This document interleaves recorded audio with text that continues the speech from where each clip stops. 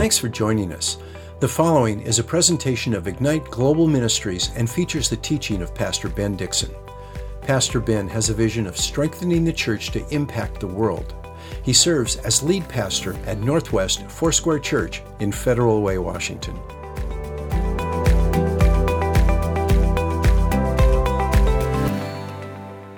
Father, thank you for your word. We pray that the scriptures that we need to remember and that we need to glean from, Lord, that you would use those to encourage us, sharpen us. I pray for the practical principles, Lord. The things that are from you, let them stick. The things that are just from me need to fade into the background. Let that happen. We love you. We want to grow in ministering prophetically, following the Holy Spirit. Use it for your glory in Jesus' name. Amen. Amen. I want to use our time specifically to get as practical as I can and give you a picture of how we really learn how to prophesy. How do we prophesy? And so obviously we're here to learn, but the scripture doesn't always tell us how to do these things. And that's where it gets kind of sticky. If I get sort of criticized, which by the way, if you're part of Northwest Church, your pastor does get criticized sometimes. I just want you to know that.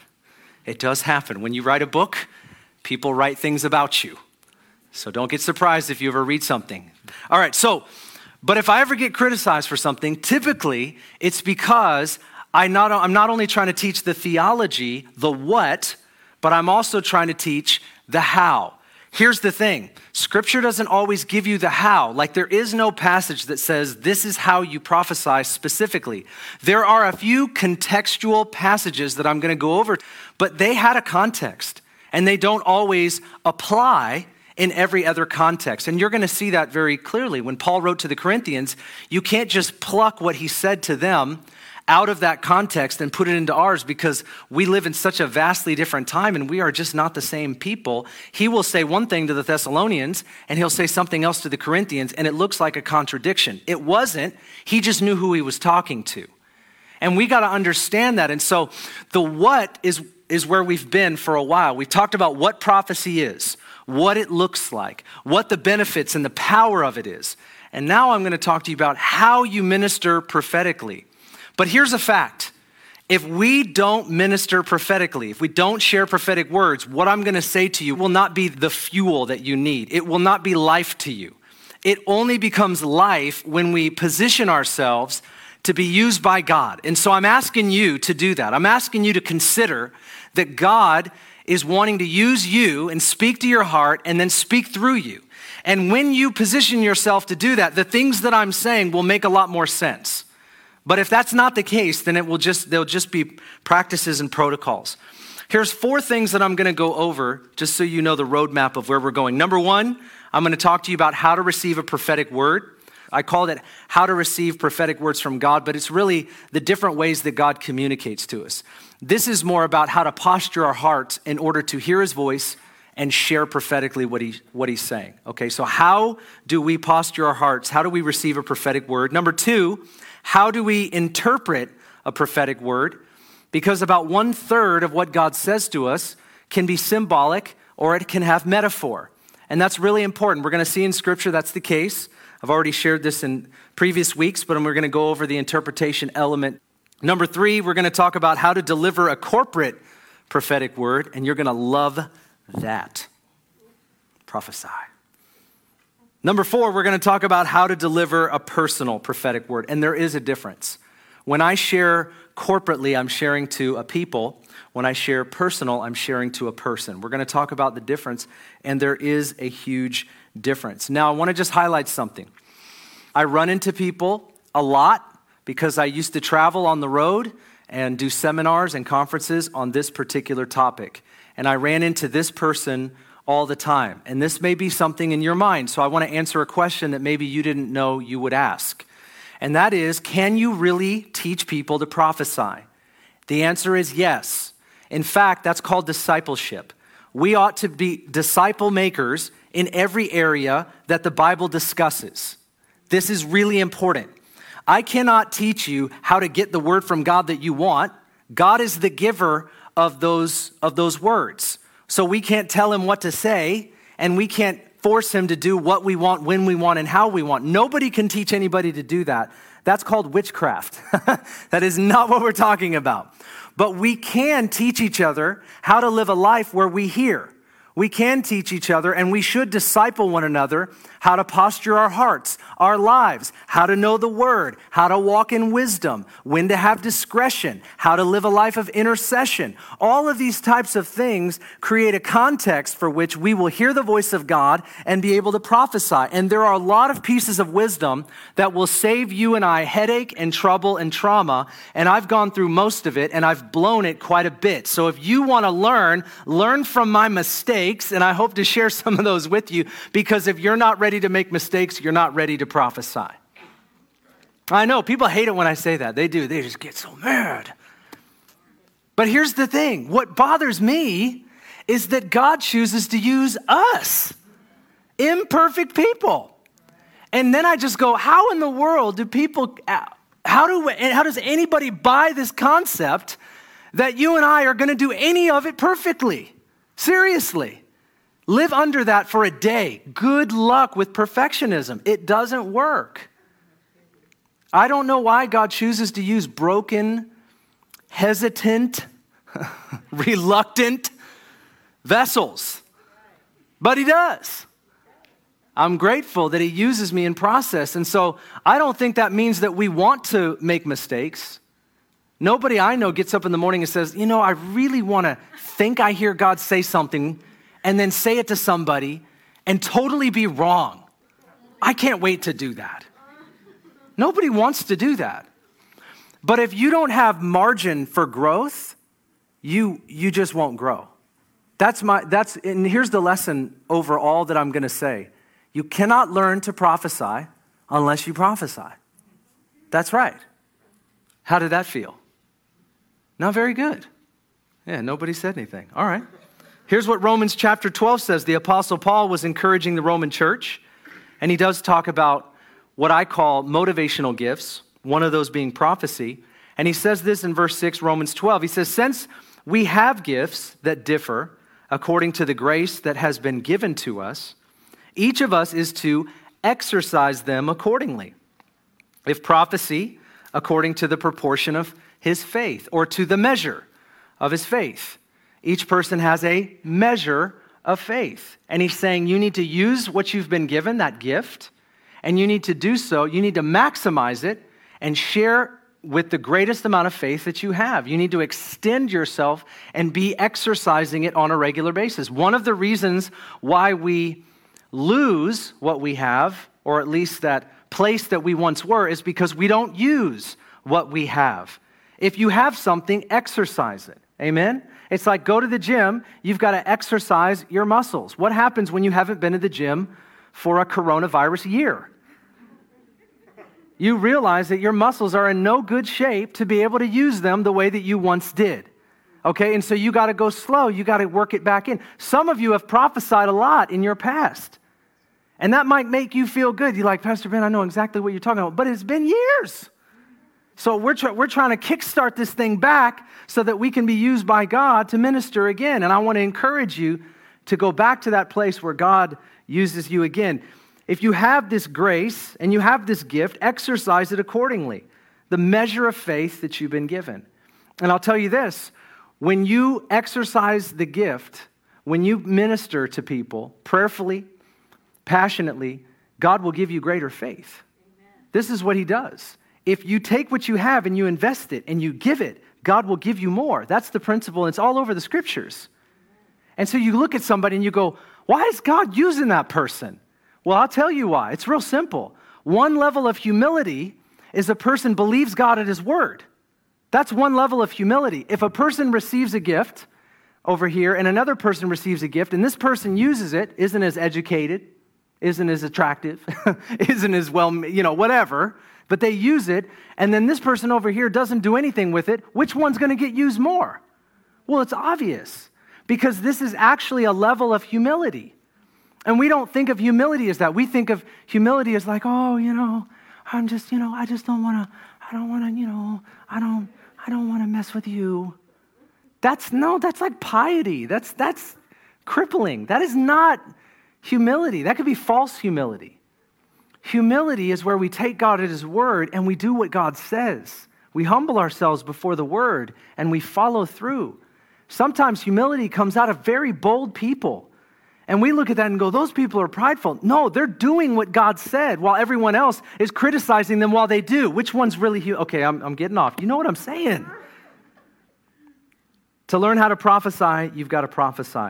That's principle number one. Now, let's talk for a moment about receiving a prophetic word. I've already talked to you about the 9 different ways that God communicates. That's not what I mean. I want to talk to you about the way that you posture your heart. And the first principle of receiving a prophetic word is we have to cultivate our relationship with the Lord. And we know this principle we find in Matthew chapter 6. And this is not rocket science, but it is important for us to remember. We've got to be people of the word. We've got to be people of prayer. And as we are people of the word and people of prayer, we're giving the Holy Spirit a lot to work with, and he will give back to us. He will pour out into our hearts words for us, for other people. God will do that. Here's a principle that I want to read to you. This is Matthew chapter 6. And let's go ahead and start in verse 5. When you pray, you are not to be like the hypocrites, for they love to stand and pray in the synagogues and on the street corners so that they may be seen by men. They pray so that they may be seen. They don't pray so that God hears them and answers them. They pray so that they may be seen. You see what Jesus is saying here? There's a motivation that they have, and it's a wrong motivation. And then he goes on to say, but when you pray, go into your inner room, close your door, pray to your Father who sees in secret. Your Father who sees what is done in secret, he will reward you. And then he goes on to talking about prayer as well. There's a principle in this that applies to even the conversation that we're having. That when we spend time with God, we're not just asking him for prophetic words. We're just spending time with God, who is our Heavenly Father who sees in secret. When we spend time with our Heavenly Father, we have divine exchange, and everything that we need, God will supply it in that intimacy. Let me just tell you, everything that we need is found in an intimate relationship with Jesus Christ. And our frustrations will always be present. Our turmoil will always be present and strong if we do not cultivate our relationship with God. But let me also tell you this, that if we just seek God for something rather than seek God for God, we will have a problem. And this applies to prophecy or anything else for that matter, whether it's a blessing or this or that or the other, a job or whatever we want. If we just seek God for that thing and not seeking God for relationship, we're going to have a problem. God does not want a better performance from us. He wants a better relationship with us. That's what he is all about. That is what he's always been about. That's why Jesus came and died on a cross, took our place. He took death in our place so that we would be rightly related to our Heavenly Father by believing upon Jesus Christ. And so now as we spend time with God, this is the posture of heart that we've got to have. And when we have it, God will speak to our hearts, and he will speak to our hearts for other people.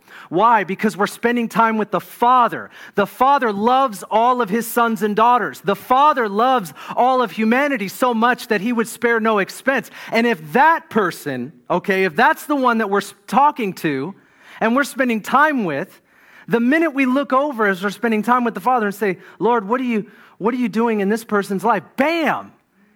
Once we have his heart, he has no problem giving us a word for a person in due season. But that comes in the context of us spending time with the Lord. So cultivating our relationship with God. Number 2, we ask God for a word during our personal prayer time. Matthew chapter 7 talks about asking and seeking and knocking. Ask, right? And you shall receive. Seek and you shall find. Knock and the door will be opened. And there's the perpetual seeking and asking and knocking and pressing in. And then in the book of Luke, there's a parallel passage to what Jesus says in Matthew 7. And he talks about you being evil as fathers would not give bad things to your children when they ask. And he says, how much more will your heavenly Father give the Holy Spirit to them who ask? Well, 1 Corinthians chapter 12 tells us that the evidence of the Holy Spirit is spiritual gifts. That's one of the evidences that the Holy Spirit is manifesting himself among us, spiritual gifts. How do we know what the Holy Spirit is doing or if he's among us? Spiritual gifts is one of the evidences that he is. This is 1 Corinthians chapter 12. So we ask God for a word, and he will give us a word. Now, practically, what do? In your personal prayer time, I've talked to you a lot about journaling. Take out a journal, write names that are on your heart, and pray over those names for a couple minutes. I mean, I used to do this all the time, and I still do. Write things down. You see me with journals all the time, right? I wrote 2 words down just during worship. I got journals all over my office. I got journals all over the place because I don't remember nothing. And neither do you. Come on, don't lie. Tell the truth. Now, if you want to do it on your phone, fine. I'm not judging. I'm just saying you got to have a place where you write some stuff down because you're not a supercomputer. I mean, I think the brain is a fascinating thing. It's like a 7-pound piece of gray matter that's technically a computer. All right, never mind. Sorry. Neuroscience. I'm just saying it's a pretty awesome thing, right? God's a genius. My point, you don't remember stuff, journal it, write names down, and then pray over those names and watch how your heart will well up and God will put things in your heart and you write those things down. Text that person. If you don't want to say it to them, text them, email them, write them a letter, do the snail mail, whatever you got to do. See them at church and say, hey, I just had this on my heart. What do you think about this? I mean, that's just amazing. This is another way we receive prophetic words. Number 3, ask God for a word during a church service. I mean, I don't know what would happen if everybody did that during worship and then you all walked up to me and said, I have a word. That would be a hard day. But that'd be awesome too. Give me something to discern. And sometimes the word fits and sometimes it doesn't. But while we're in the presence of God and his manifest presence shows up, I have found that in worship, God will release prophetic words. It's just like something happens in the spirit. I don't know how to explain it, but just something opens up and it's like rivers of living water just begin to flow. Boom. And I just receive prophetic words like that. I hear from the Lord sometimes like that. I mean, it's not every second, but as I just open myself up to him, not even just saying, tell me everything I want to know. I'm just open. I'm available. I'm worshiping you. And as I worship you, I'm going to hear from you. There's an exchange in that. I'm glorifying, I'm honoring, I'm exalting him, and my spiritual ears open, and something begins to happen. Something heavenly, something otherly. Ask him for a word during church services. God will give you corporate words, personal words. Have a journal with you. Let's treat these environments like they're holy. Amen?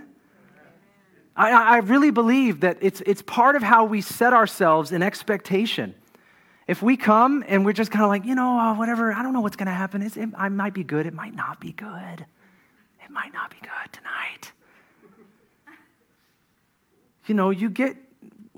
You find what you're seeking. Do you know? I mean, we go outside right now and we start looking for rocks, we're going to find a lot of rocks. There's a lot more stuff outside than rocks. I know it. My car's out there. It's how I'm getting home. But if you look for something, you're going to find it. If you're just looking for something to see that you don't like, or if we cultivate a critical mind, or we cultivate some kind of disappointment mentality, or whatever it is, but if we set our hearts in expectation to receive something from God, Ben, I don't know what you're doing tonight, but I know if we gather with God's people, he's doing something. See, if we've got that kind of mindset, you're not looking to get something from me. You're looking past me, and you're going to extract from God what God gives. And I think if the people of God start expecting from God and we place a demand on heaven, we're going to receive something from the Lord. And this is what religion does to us. It tells us that the same old is just going to keep happening. And we read this beautiful book that is full of people experiencing a living God. Oh my gosh, I don't even know how people become cessationists. How a person can read this book and act like God isn't still doing what he always did. It's like, he just doesn't show up anymore? He changed his attitude and mindset on what he is about to do? No, we changed. And so we've got to change back and put our hearts in front of him, surrender our lives to him, open our ears to him, surrender ourselves. Whatever you want is what we'll do. Whatever you say is what we'll say. And when we start to do that, what happens in the spirit is this place in the spirit looks like a fire. It looks like a bonfire. It's not some Pentecostal hype. It's reality. Demons don't want to go to a place like that. They get burned up. This is what we're talking about, setting our hearts and expectation. But if we just plop down, it's like, I don't know. Yeah, you're going to get what you pay for. You know? This costs us something. Don't look at me like I got something you don't got. Don't you do that. I don't. You know, I'm hungry. I want the Lord. And maybe that's the best thing I've got for leadership. I know that I'm not this or that, but you and I, if we cultivate a hunger, ladies and gentlemen, we're going to give our kids something that's worth stewarding. That's what I'm interested in. I want to build something so great that my kids got to look up and go, man, I got to build something bigger than that. Yes! That's it. We've got to do this, you know, and so we set our hearts in expectation, and so I got off, but you know where I'm going. Number 4, we ask God for a word throughout our day. And this is so key, right? It's like everywhere we go, we have a weather station above us, you know? It's not about being prophetic or gifted or anything like that. It's about living and abiding in the Holy Spirit. It's about being sensitive to the Spirit of the living God who lives in us, but he wants to live through us. That's the key of Christianity. It's not just that we know theologically that the Holy Spirit lives in us. It's that the Bible, it gives us this picture of a river flowing through us. And so we're trying to figure out how to release that river. And it actually is more simple than we want to admit. It's far more simple than we want to admit. It's the little surrenders. It's where we give him just moments before we meet with somebody, before we go to a family reunion, before we walk into Fred Meyer's, where we stop getting annoyed with all of this stuff and we just go, okay, fine, I don't like all this, but like, I need to see people. And when I start to see people, God starts to give me what he has for them. It's so amazing. And I need the reminder. You need the reminder. That's part of what happens when we gather together. This is a place of equipping. This is a place of encouragement to provoke us onto love and to good deeds. And so we ask God for words throughout our day. Practically, what does that look like? Just when you're standing in front of people, whenever you become aware that you have a moment, I got 30 seconds, I can ask the Lord for something right now. Ask the Lord, how do you see this person in front of me? We see by the flesh, but the Lord sees the heart. So all we have to do is say, Lord, how do you think about this person? How do you see this person? What are you doing in this person's life? And then just wait on the Lord. And you don't have to do anything super spiritual in front of them. Never mind, just a moment. You don't have to, you know? I mean, because that's another thing sometimes we do. Not you, but you know someone. They just stand in front of people. They go, oh, thank you, Lord. Thank you. Thank you. And I mean, we can do that in church. That's totally legal. But not at Walmart. You know, don't do it at Fred Meyer's, okay? Don't stand in the grocery. Thank you, Lord. Thank you. I'm sorry. What was that, Sarah? Uh-huh. Hold on just a second. It's like you're getting a down zunk. You know, it's just like, don't just be naturally supernatural. Right? No silly stuff. We don't need it. We can do that here. I'll tolerate that. It's fine. We'll do that here. But I've got stories. I'll just leave it alone. All right, receiving a prophetic word. Number 2, ready?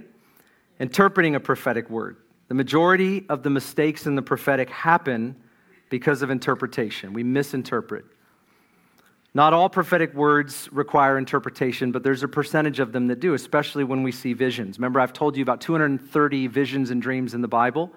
1/3 of Scripture has metaphor in it, around there, maybe a quarter. But there's a lot of metaphor. Jesus would teach in parables. So I don't know why sometimes the Father gives us visions. I would prefer just a sentence. It would be more simple. I get that. I can't answer that question. He just does. So he gives us a visual. Sometimes it's more powerful and it's more impacting, and that's really important. And I just trust the Lord for that.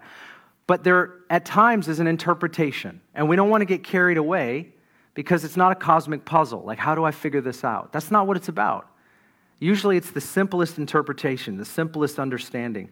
So when you receive some revelation from the Lord, a picture of some kind, the first thing you do is you ask him if he needs interpretation. Sometimes the Lord will give you a picture and it doesn't need any interpretation. When I'm praying for someone and I see a picture of a house, the house doesn't have to represent their life. It doesn't have to represent the church. The house could represent they're buying a house. And so it's important that when you're ministering to someone, that you just ask the Lord in your heart, Lord, does this mean, is there an interpretation that's needed? And if you just give that 3-4 seconds, it'll put you in a place of peace where it'll settle on you. I don't know how else to explain it. But we can make a lot of mistakes, right, doing this. And so there's just, you have to dwell in peace when you minister prophetically. And it's very important. Number 2, ask God for the interpretation of the vision. If you have a sense that there needs interpretation, and maybe 1/3 or half the time it does, you just say, Lord, what does this mean? And you wait for a moment. What does this mean? What does this mean? Number 3, consider the meaning of any Bible metaphors. A lot of times God works with Scripture in our lives. I mean, Scripture is the foundation of our faith, and so that has its purpose. But a lot of times when God gives us a metaphoric vision, the first thing we want to go to is Scripture. If you don't know the Bible very well, this is really important why we want to know Scripture, because did you know that one metaphor in the Bible can mean 2 or 3 different things?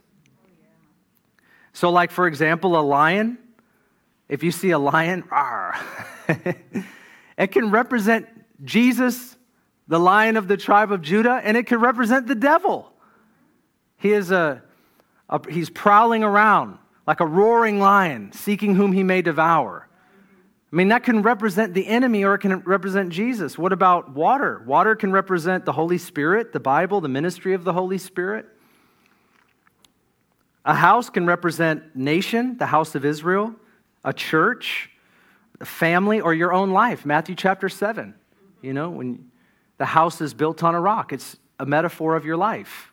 So you have to ask the Lord what these things mean when you are praying for people and you see something. Do you understand what I'm saying? It's really important that we learn not just how to pick and choose, but there's a context, and the Lord will work with us as we pray. It's not a puzzle. God will indicate to us. I've learned the more I pray for people and the more I see things that God is showing me, it gets more and more simple. And I want to encourage you. It just gets more and more simple the more I pray. Again, when you're exercising it regularly, the discernment comes. It just comes.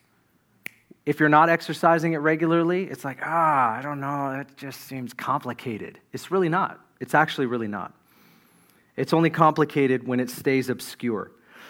So we consider the meaning of Bible metaphors, and the Lord will work with that in our lives. Number 4, we consider the simplest meaning of what we see. Remember, it's not a cosmic puzzle. He's not trying to confuse us. He's just giving us something for a person in front. I could give you so many stories. I remember, and I've made a lot of mistakes too, by the way. I've made a lot of mistakes. I prayed for people, and I'm like, that was wrong. Oops, I didn't, The picture was right, but for whatever reason, I thought it meant something different. And the grace of God was on me still to maneuver that to understand what it really meant. And I don't care if I end up looking stupid, because God doesn't seem to always care about my reputation as much as the ministry that I'm supposed to give to the person, right? So if you're in it for the reputation, we've got to look past that. I can tell you stories. I remember ministering in front of 500, 400 people and calling somebody out and giving a prophetic word and saying, does that mean anything? No. I mean, how do you preach now? False prophet. False! I didn't think I was when I came in today. And then their friend walking up to me at the end like, man, you really nailed them, man. That was right on. And I'm like, they just called me out right in the middle of the whole meeting and said I was wrong. Why didn't you stick up for me? I don't know. I don't know why they said that. But to everybody else, God didn't seem to care about my reputation. It wasn't about that. Isn't that amazing? That did not encourage you, did it? Yeah, don't start there. It's fine. If you wonder why I'm not casual with the things of the Spirit, I just understand that sometimes things aren't always what they seem. And also the slightest thing. If you're ever critical of prophetic words that get shared from the stage, or if somebody shares it, let me just tell you, during COVID, during the season where we were shut down and there were not people here, we only had online. I know we have both now, and I'm thankful for that. I know some can't come in, and I love you, I see you. I want you to know that. But now we have both on-site and online. But there was that long season, right? That couple months we didn't have this. We were prophesying. We were praying and we were prophesying, and it was every week. We were getting email after email after email. People were stopping me when they saw me. Pastor Ben, when you said that, that was me. In fact, the detail of that was me. There were some times I was saying states and things like that. I know Pastor Darby has the same experience. And but it was by faith. Nobody was even in the auditorium. You couldn't read a face. You couldn't see. There was no spiritual manifestation. Nobody fell on the floor, No excitement, no crying, no nothing. It's just sterile as a hospital room. You're just sending things out into cyber world. But I had faith because I knew it was the Lord. I knew God was doing that, And honestly, every week it was like bing, bing, bing. How many people stopped me? It was amazing. And my point is that it was just simple. A lot of the things that we would share were just simple. And the Lord used it. Ask God for clarity when you don't understand, right? We've talked about this before, but we want clarification. And the Lord is so gracious to do that. He will clarify for us. If we don't understand, Lord, I don't understand that. Could you help me understand it? We're talking about our Heavenly Father. He wants us to understand what He's giving to us for other people.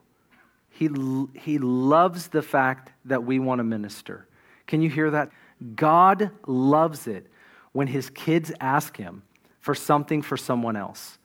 Bridget and I, we've raised about 100 children. I don't know how many at this point. Forget their names usually. But we've raised a bunch of kids, and there gets a point, your kids go over to their friend's house, and they're like, Mom, Dad, can I get some money so that I can buy a present for so-and-so? And, they always ask for stuff. Kids they just don't, they got no shame. Can I have this? Can I have this? Can I have that? They get to that point where they've got no shame, no concept of what things cost. I know there's some kids in the room, don't have it. I love you. And we all were you, so just don't be offended. But there's a point, and so they ask, like, hey, can I get some money so that I can get Tommy a present? And there's a part of your heart as a mom, as a dad, you well up because you're like, when your kid wants to do something for someone else, or even if it's not for a birthday, it's like you want to fund what they want to do for another person. If they hear that something is happening at church and they're raising money and they're like, hey, can we do that? And you're just like, oh, yes, of course. Your heart. But if they're like, can I get the new video game? You're like, no. Me. I'm like, no. How many video games do you need? I took all the other ones away already just for saying that. No. So, but when they ask for something for someone else, why do you love that? You love that, and even if you don't have kids, you know what I mean. You love that because that's God. That's the Father's heart. And you as a parent, you do that all the time. You go and you make whatever money and you give it away to your children. Indirectly. But that's your heart, and you live that, and you want them to live that. And when they start to do that, any glimpse of that is amazing. God wants to fund us giving things to other people. He wants to do this. He smiles when we ask Him for words for other people. He wants to give you words. He does. But God loves it when we move from I want something to I want something for someone else. He loves it. He loves it more than we could ever love it. It comes from Him. That sense, that feeling that we have as parents. It's a joy that we share with our Heavenly Father. And prophetic ministry is one of those things that just shows how real God is, because we can't make it up. And if we do, it's embarrassing. But when it's really the Lord, it's a word from the Lord, and you and I can't make it happen, it shows God off. It shows that He's real. It's very powerful. Number 3, the third principle, there's several principles under these things that we're talking about, is delivering a corporate prophetic word. I'm going to speed through some of this. Okay, now I'm just going to share with you a passage. This is 1 Corinthians in chapter 14. And Paul's talking about prophecy in tongues, speaking in tongues or spiritual language, but mainly he's talking about prophecy. All right, so I need you to hear this very carefully because he gives this process to the Corinthian church, and they're making mistakes all over the place. They don't know what they're doing. All right? They're trying to look spiritual, and they're messing it up.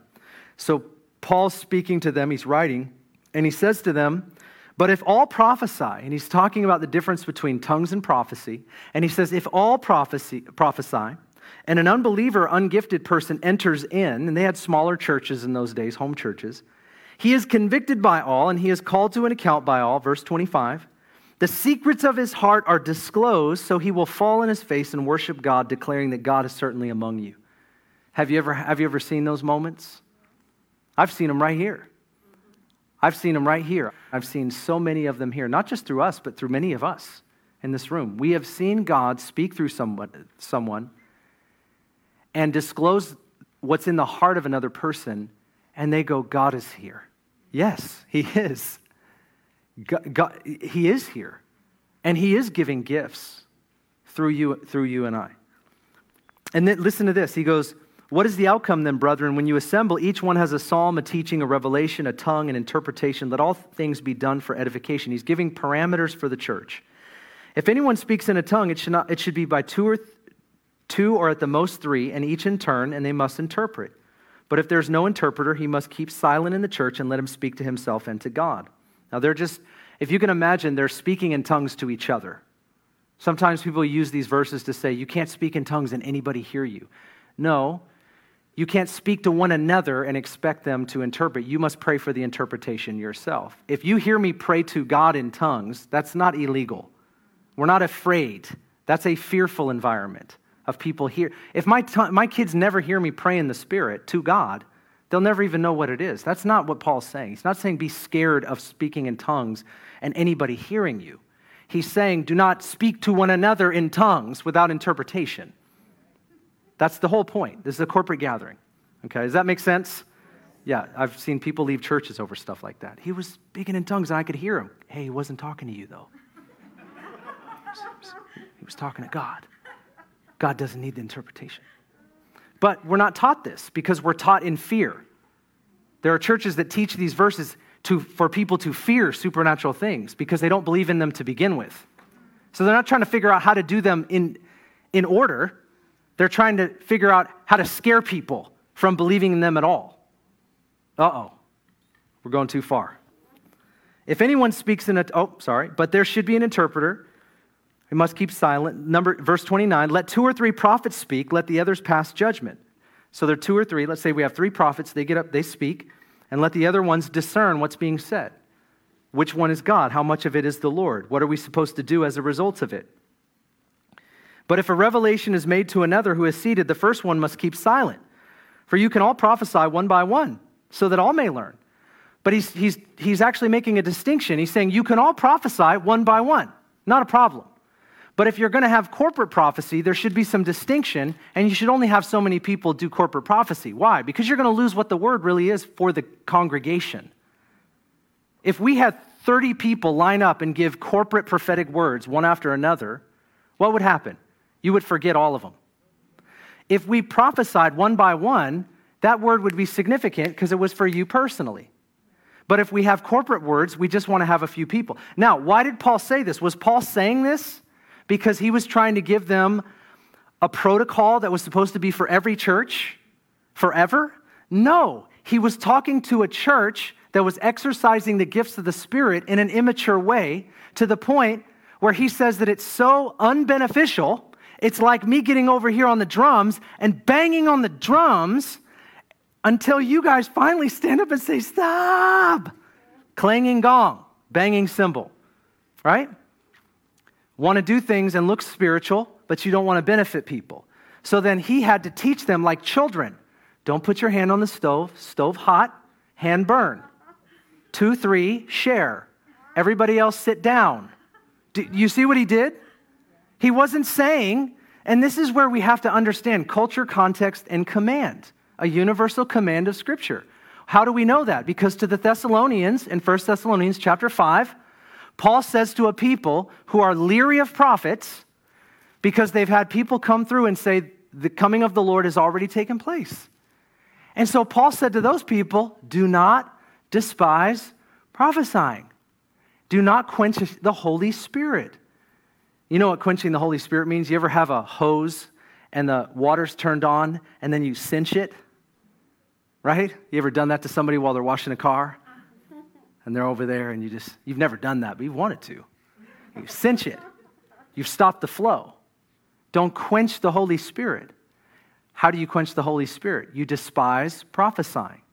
Why did they despise prophesying?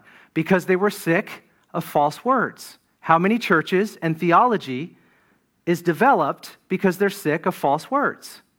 It's called cessationism. What they dealt with back in the first century, we have today. It has a name now.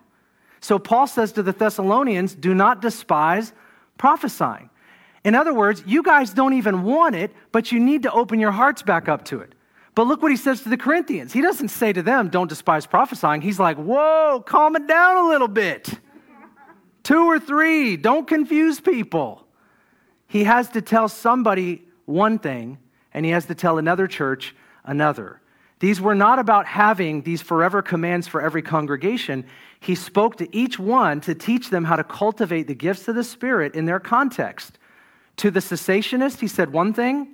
To the crazy, chandelier-swinging, charismaniac, he had to say another. Calm it down, benefit people. You guys need to be open to the things of the Spirit. Maybe you're a Thessalonian and maybe you're a Corinthian. We got all kinds of people in this room, right? That's why the Bible speaks to all of us in different places. Are you with me on this, or this is not my notes, so I'm hoping, okay, all right, good. I'm just going to clap for myself. All right, yes, that's good. Sorry, I'm just used to a response of some kind. It's terrible. Massive killed us. It's like the response. We want to give it, but we're not sure if we can. All right, so this is really important. Paul gave a protocol. Now, here's what I'm trying to tell you. Every church should have a protocol.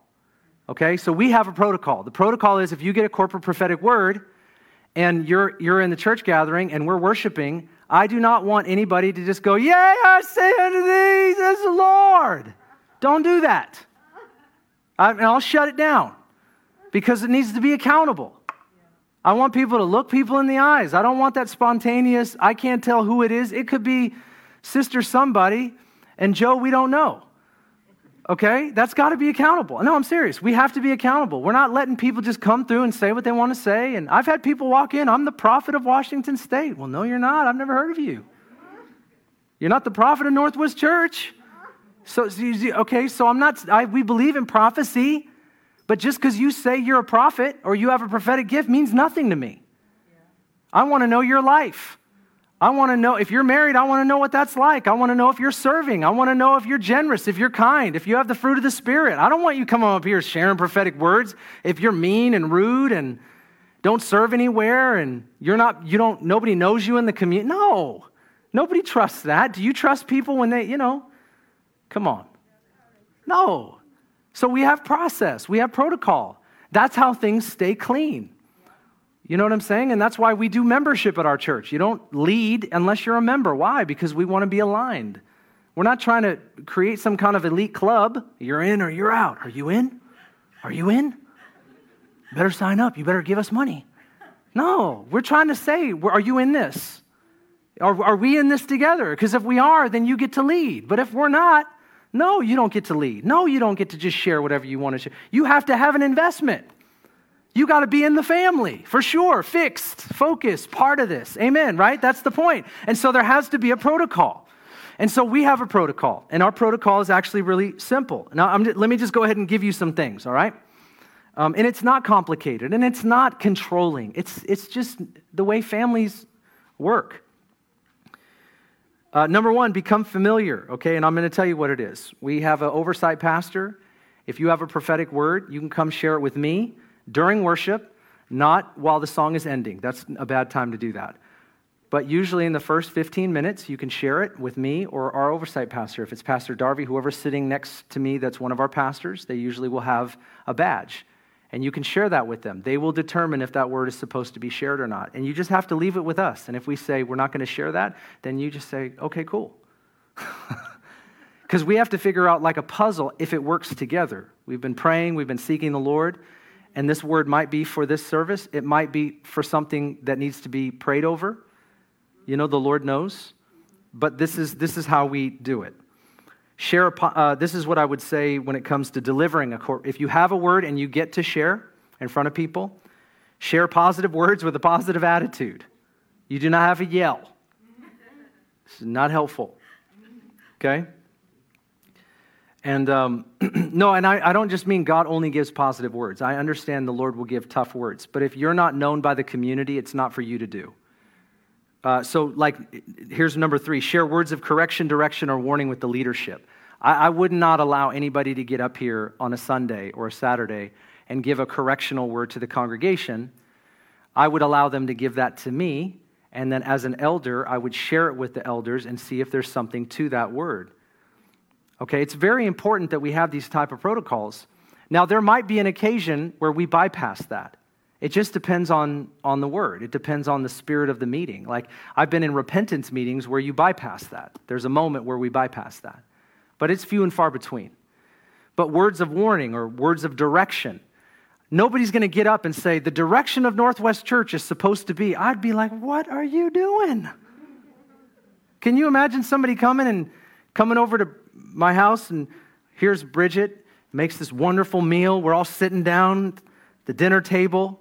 Here are our beautiful, wonderfully obedient children sitting on the right side, and here you are on the, amen, because of my wife, amen. And so you're on the left side, and you feel something burning in your heart that you need to speak over our children. And so you look at our son, he's 12, and you say, Judah, for the next 30 days, you need to get up at 6 a.m. in the morning, and you need to read the book of Ephesians until you're finished every day, says the Lord. And I put down my salad fork, and my wife stops me, and I say, thank you for sharing direction with our children. That is not what they're going to do, but we sure appreciate your courage. And you may not come over to dinner for a while until we straighten out what just happened. Why? Because you're a guest in my home. And if I was in your home and I had any sense of a word for your child that was directional, I would pull you aside because I understand authority, and I would tell you as the parent that this is what I sense for your child respectfully, and you do with it what you want. I just had this in my heart, and I would leave it with you as the authority of the home. I would not direct your, now you guys are not my children. It's just a metaphor. Okay, it's an illustration. I fast over the direction. I literally, there's not a day that goes by where I am not thinking about where we should be going as a church. And I'm not kidding. Every single day. Think about the things that you eat, sleep, and drink. Right? And that's me. Like and our staff, our leaders, it's everything. Right? And so if somebody stands up on the stage and this is where God has taken us, like, whoa, whoa, whoa, stallion. You need to submit that to leadership because we're fasting and we're praying and we're seeking the Lord. And that word might help shape where we go respectfully. But that's not the protocol. That's not the process. Okay? And that's how we roll. That's how we keep the prophetic clean. Otherwise, these words get shared, and you know what happens? Nothing. They die. They just die. They're like dandelions. They're just gone. Or poppies. What are those things? Dandelions? I knew what they were. Share the prophetic word clearly and concisely. I can't emphasize this enough. Clearly and concisely. Does everybody know what I mean by this? Yes. Number 5, ask for feedback. How did that go? One time, this was like 14 years ago, I was at a men's retreat, and they asked me to get up and share, 100-something guys. I get up and just share prophetically, and I said this thing, and I had this complicated word, and I used to feel so bottlenecked. I just would have this revelation, and I was just ready. Oh, man, I've got this thing, and it's just, I'm carrying it, and then I would just share it, and it was like, and it sounded terrible. No, do you know what I'm saying? Sometimes you get jumbled and you get bottlenecked. So I share this thing. It didn't come out right, or at least in my head, it didn't come out right. And so then I share it again because I'm reading the room and they're not getting it. So I just come over to this side and I go, okay, here we go. We're going to do it again. Bam. I do it again. Same response. Nothing's going down. And I'm like, they clearly are not hearing the word. So I think I try to do it again. And then the confusion face comes. Like a few of you right now. You just... We already heard we know what you meant. So you don't look like that. I'm just joking. there was a pastor that pulled me aside and said, hey, this is all he said. And I thank him for it. It was super humbling. He goes, hey, Ben, we got it the first time. No joke. This is all he said. He just said, hey, we got it the first time. And I was like, duly noted. You didn't have to repeat it. Stop reading the room. Share what you have to share. Pray. Or just leave it to the person. I didn't do that very well in my younger years, right? Sometimes I still blow it. My point is that clear and concise, the best that we can. Give it, and then we walk away. We just do the best that we can. Ask for feedback. All right, this is the last part. You guys having fun? Are you learning anything? This is just like an exercise in laughing. I'm just having so much. It's great. It's just so fun to hear about you, Pastor Ben. All right, the final principle, and I've got a number of things. We're just going to blow by them here real quick. Delivering a personal prophetic word. We went from corporate to personal, and this is where a lot of us are going to have most of our ministry, okay? Number one, pray the prophetic word over people. If you say to me, I don't prophesy, I'm telling you, prayer and prophecy, there's a thin line between prayer and prophecy, right? You know when you're praying over someone, and Lord, I just thank you for this person. And Lord, we just pray for your provision. And God, we just pray where there's no rest. Lord, would you just give them rest and sleep? And Lord, I just thank you that even just their body, their physical body would be at rest and their soul would be at peace. You start praying that and you know you're touching something that you couldn't know. Let me ask you what's happening. You think God's involved in that? Right? Have you ever had that? Anybody had that experience? You start praying and all of a sudden you realize that, or has anybody prayed for you and what they're praying is speaking to your situation? Anybody had that? Yeah. You know why? Because the line is thin between prayer and prophecy because you're exchanging with God. And so as you start to pray, you cross the threshold of prophecy. And now if you stopped, and this is what I teach people to do, you can stop and you say, you know what? And you move from the prayer to looking at the person. I have a sense that the Lord wants to bring peace to your soul and physical rest to your body. Is that true for you right now? And they go, yeah. And you just so we're going to prophesy that. We're going to speak that as the word of the Lord because I didn't know that, and that must be coming from him. So now we're going to pray that over you in Jesus' name and believe that God will heal what he reveals. Right? These are simple. Okay, pray the prophetic word. Number two, prophesy with clarity. All right, all I mean here is just be as clear as you can. I've already kind of talked about being concise and clear, but there are times where people will share prophetic words and it might as well have been in tongues because I have no clue what they're talking about. Do anybody know what I'm talking about? You don't need to use Elizabethan English, like, yea, I say unto thee. King James Bible. If you like the King James Bible because it's poetic, that's totally fine. You and I would disagree that it's the more accurate translation. I do not believe that, all right? I'm total New American Standard, 1995, all right? That's just where I'm at. So whatever, we can talk Masoretic text and everything. It's fine. We can have that conversation. If you know, you know. If you don't, totally disregard what I just said. But there's nothing more holy about Elizabethan English. Yea, I say unto thee, my little children and sheep. I'm not going to call you sheep, all right, or children. I won't do that to you. You don't have to do that. And what I love is the example of Jesus. Jesus didn't do that, all right? Jesus is the greatest example for prophetic words. He was simple. He spoke normal language. That's just how he was. And we can do the same thing. And when we get real spiritualized, and we just like, sometimes people will say, well, my heart was pumping out of my chest. I'm like, that's because you were nervous. It's not indicative of it being God, okay? You might have been freaked out.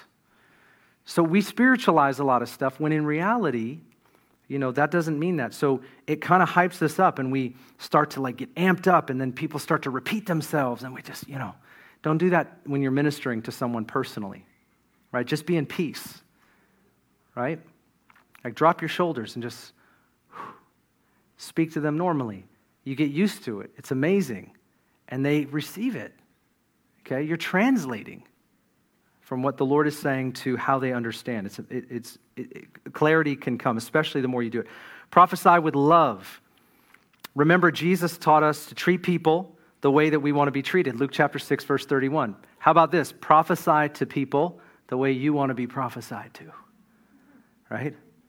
So sometimes when I hear folks say things about or to people like you people versus us, and we talk in a way where I'm over you and more than you, just remove that type of language from your ministry.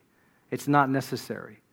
All right? The old covenant is passed away. The new covenant, we're all sons and daughters of God. We all have the precious Holy Spirit. We all have the same Bible. We treat each other with love and respect. When we prophesy over one another, we do it with love. We do it with respect. When I was in the real estate business, this is the way I explain this. It helps you understand me as a pastor when you get how I was as a real estate agent. And I sold several hundred homes, and I love homes. I love cars and homes, okay? I love the Lord more than anything, and my wife second. As a real estate agent, my dad was in the business. My brother's a painter. My dad was a real estate agent contractor, so we're all in that business together. And he would always say to me, hey, speak to people like they're adults. And at first, when you hear that, you're like, of course I will. But then I realized when you're in that industry, people will go in and they'll go, hey, these are granite countertops. Do you know granite? Some of granite's from India and Malaysia. This is a very rare stone. Yeah. And these cabinets, these are brushed nickel. That's what these are. And it's a whole brushed nickel package. Okay, I'm exaggerating. Can you forgive me?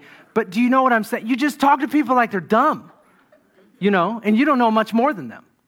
And so it's just this funny thing, it's like you just learned it from the class, and here you are. And so my dad would say, just talk to people like they're adults. People are smart.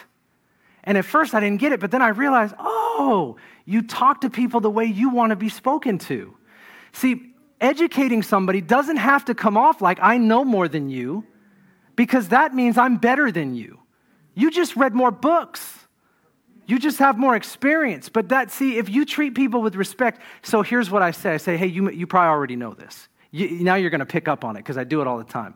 Hey, you probably know this. I do that because I'm speaking to people Now, when you prophesy, I learned this from business, but you can do this with one another where you speak to people on your level. Do you understand what I'm saying? You speak to people like they're right here, not like they're right here. And if you've learned to speak down to people, look them in the eyes, speak up to them, speak to them like they're your friend, like they're your family. Like they're your family. We love each other. I'm just done with the spiritualisms and the speaking down, and I'm the man of God, woman of God. I mean, I respect the anointing, but all that stuff, it's weird.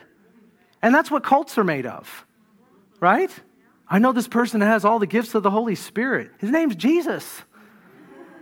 I know him too. Sorry. All right.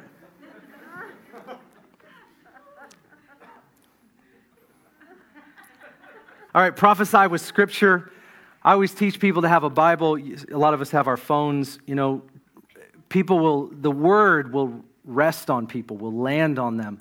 They may never forget that. So if you could connect a Scripture to the prophecy, all the better. Eternal word to the word. Because if it's about fear, if it's about anxiety, or if it's about a promise, the promises of the word, connect it with the word, right? So that's just something I tell people to do. Number 5, prophesy with humility. What I mean by that is not everything has to be supernatural. I've watched a lot of people make mistakes. They'll go, hey, feel like the Lord's speaking to me about your brother. And then you go, I don't have a brother. You're like, well, somebody you know has a brother. Like somebody you met at some point in your life probably has a brother. And I think, does that happen? No, all right. Some of you are laughing too much because you've seen it. I call it fishing. It's terrible. You could have just said, if you had a sense, right, about a brother, you could have just said, hey, do you have a brother? And they go, no. And you go, neither do I. You just move on. You just act like that didn't even happen. I know I get in trouble for this stuff all the time.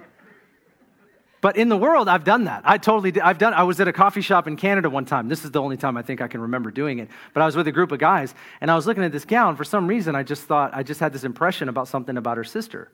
Okay, and so I said, do you have a sister? She goes, no. And I go, yeah, I have one. She lives in another state, And And she was like, okay. And I'm like, can I get a grande Americano? It didn't even, we tipped her really good. It was awesome.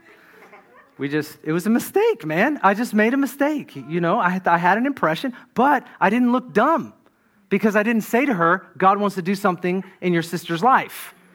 Okay?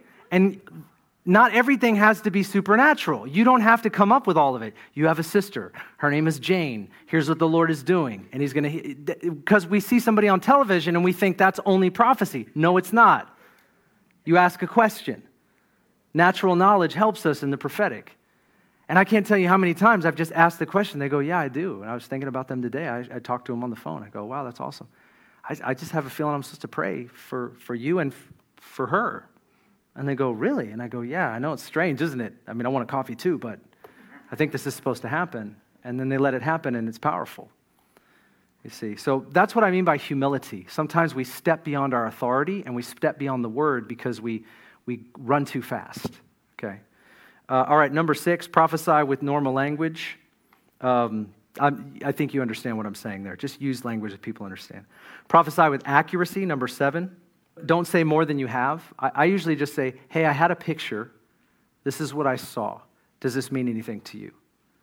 A lot of times people will say, I believe the Lord is saying. They start getting far beyond the scope of their authority. And you add all this language and baggage to it. I had an impression. I had a sense and I believe it was from the Lord. There's nothing wrong with that. You know why? Because if it's God, it's God. That's why. Okay, number 8, prophesy with faith. I want people to take risks, but I just said, stay with what you have. Don't make it more. But we do want to learn how to step out because the potential of a prophetic word is more important than the possibility of an embarrassing moment. Did you hear that? The potential of a prophetic word is more important than the possibility of an embarrassing moment. See, if you get to that, what I just said, God will use you. Right? You will prophesy regularly, normally, naturally, supernatural, if you get to that point where it's not about us. That's the key. Number 9, prophesy with accountability. Everything I do is recorded. Can you believe it? Almost everything I do. I am so hemmed in, I get in trouble for everything. And you know what? I've learned to love that. I didn't at first, but let me just tell you, we don't want anything in secret. We want accountability. If this is real, it's real. We're not hiding anything. And so I got my critics, and some of them are watching right now, and I love you. I do. But that's the truth, is that I'm not in this for the show. I want every person to know that the Holy Spirit of God lives in them and the gifts of God are actually real. But they don't have to come with some fantastical thing. Let the glory of the Lord and the presence of God overtake us. We marvel at His goodness and His glory. We are touched by His presence. Let all of that be the case.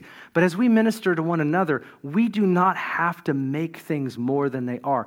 As we minister, the strength of that current in that river, when it touches people, it's the Lord. You can't shake it off you if you try.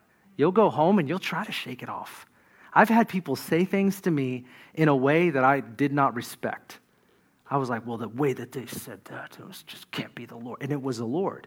They were immature and they said it disrespectfully. But I couldn't shake that thing off if I wanted to. And I'm thankful that even though the package wasn't as nice as it could have been, I want to make sure that I have ears to hear no matter what. So if we can cultivate ears to hear and hearts to receive and a way about us where we can share simply and really just looking for encouragement, comfort, and exhortation, the Lord will He'll use us. He'll use you.